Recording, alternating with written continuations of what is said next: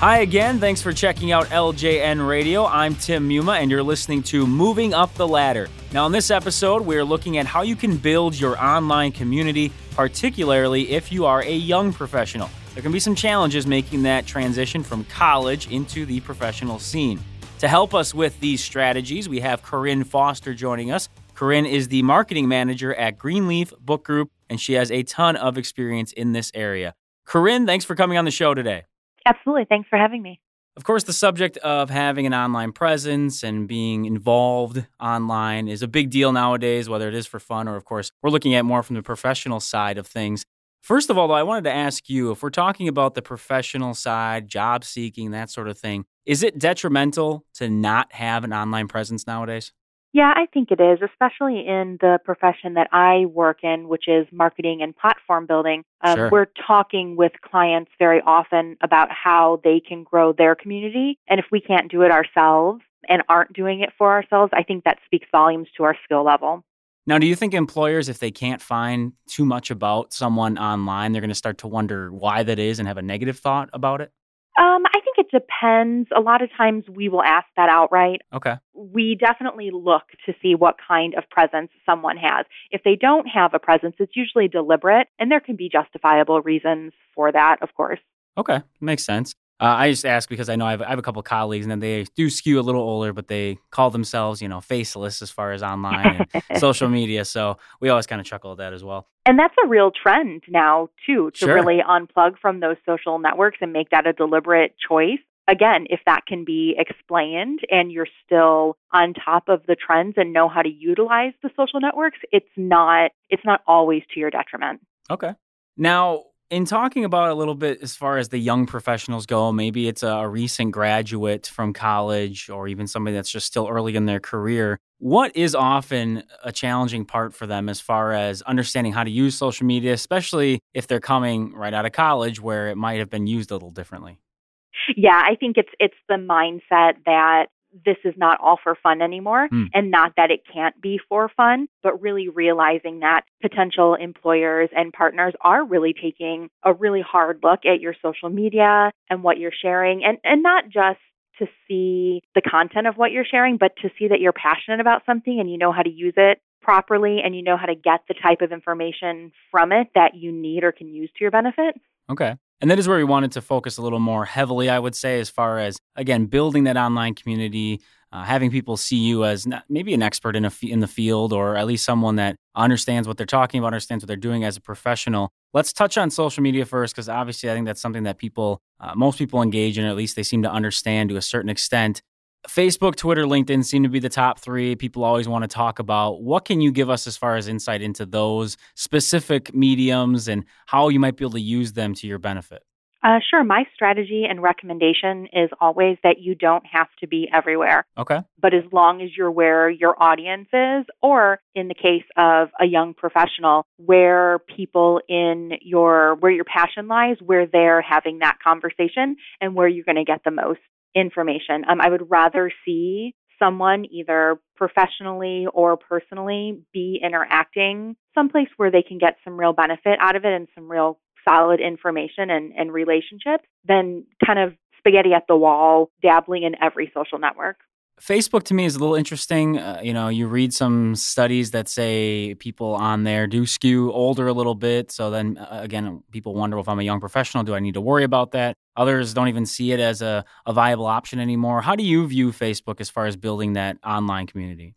It depends on what your goals are. If you are building a community and you're interacting on a page, Facebook is so pay to play right now that you have to have a budget just to make sure that your updates are seen. So for a young professional or for someone building a personal brand, that may not be where you want to go because you don't want to invest all of that time and then have to invest money on top of it when perhaps Twitter or LinkedIn, your target demographic or where the conversation is happening is available to you for free. Okay. With Twitter, again, it's another fascinating part because I think, as most people know, you're limited with the characters and it is a little more quick hitting, I would like to say. How do you view Twitter as being a benefit to people as far as building that community, or what can you do on there that maybe can be long-term as opposed to just, hey, we're watching this TV show, let's talk about it?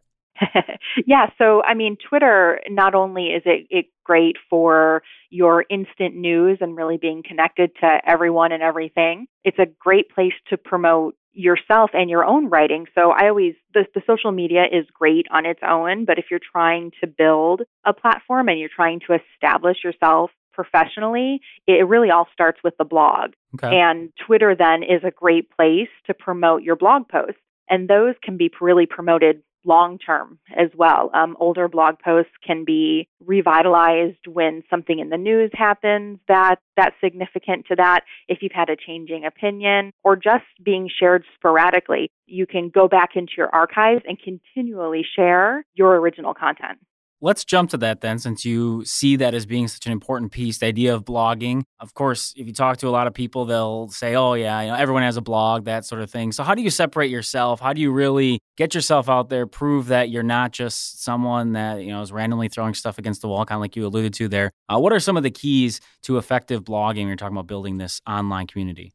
The biggest one is consistency, and it's consistency of posting and consistency of message. Like you said, it seems like everyone has a blog, but how many people actually stick to it and Sure. how many people are sharing pertinent information and really adding to the conversation on a sustained level, that's when you pull yourself away from the crowd, when you can do that for a year or 2 years or however long you can make that platform work for you.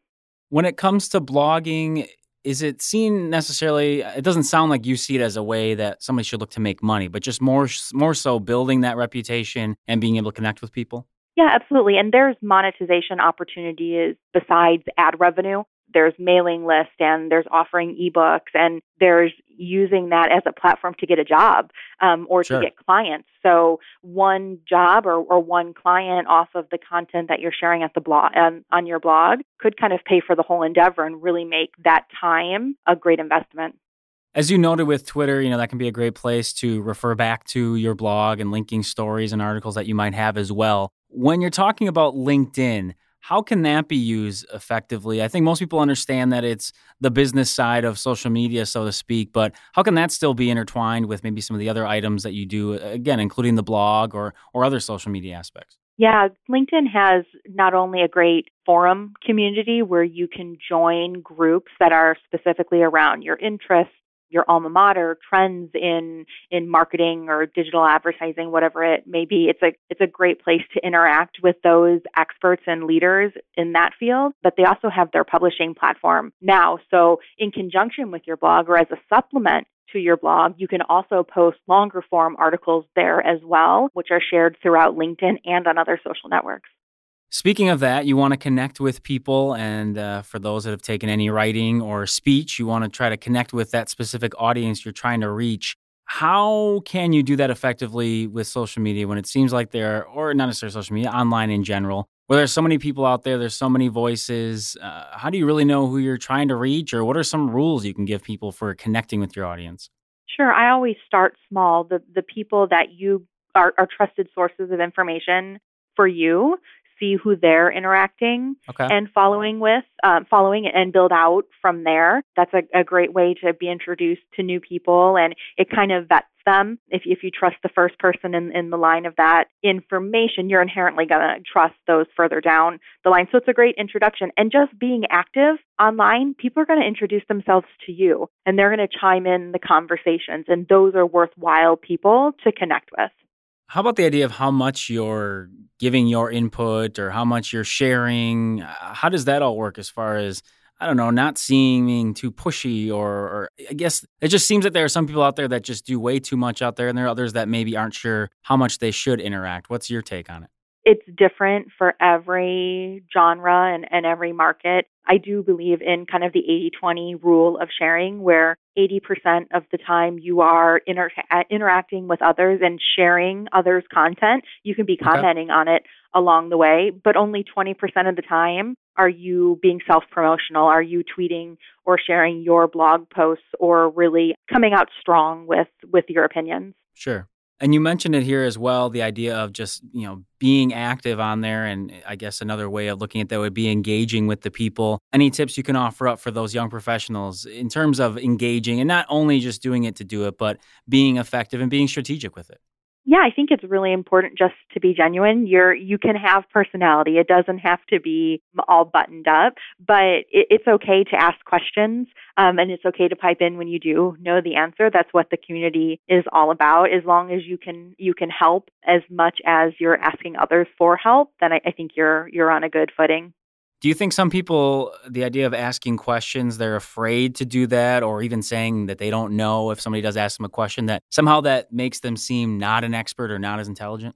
Yeah, absolutely. And my advice always is answer honestly. If you don't know something, you can say you don't know, but you'll help someone get the answer. People really respect that, and they know that you have the basis of the concept to go out and get them the right answer. I think that's a great way to look at it. And I will admit, as I've gotten older, it's much easier to say I don't know, as opposed to trying to come up with that fake answer. Like, yeah, this is what I think anyway. Agreed. So yeah, listen, all you young bucks out there, listen to those experienced ones out there, because you can learn a thing or two. Corinne, I think you've given us some really good insight into some of these areas. It can be a little tricky for people. And as you said, I think that initial transition from the fun and games to being a little more strategic, I think that is a big piece of it. But I wanted to give you the floor at the end, as we do with a lot of our guests, just to give our listeners a final takeaway, something you wanted to emphasize, something we didn't touch on that you think would be important in this discussion of building that online community, specifically for those young professionals. Yeah, I think the big takeaway is just that there's a community out there for everyone, no matter where your interest or passion or profession lies. It just takes a little bit of research and some engagement to find out where you fit in, and then you can start adding to that conversation and really kind of making your mark and adding to it. Corinne, I think it's a great place for us to leave off. Thank you very much for joining us today. Oh, thank you for having me. That will do it for us on Moving Up the Ladder. We hope you could take away some tips and strategies from Corinne Foster, the marketing manager at Greenleaf Book Group, and she brought to us some practical advice on this topic of building your online community. If you have any feedback for this show or any of our episodes, send us an email to ljnradio@localjobnetwork.com, or you can connect with us on Twitter @TheLJN, and definitely check out the rest of our episodes on iTunes. Just search LJN Radio in the iTunes store. Once again, I'm your host, Tim Muma. We'll talk to you later.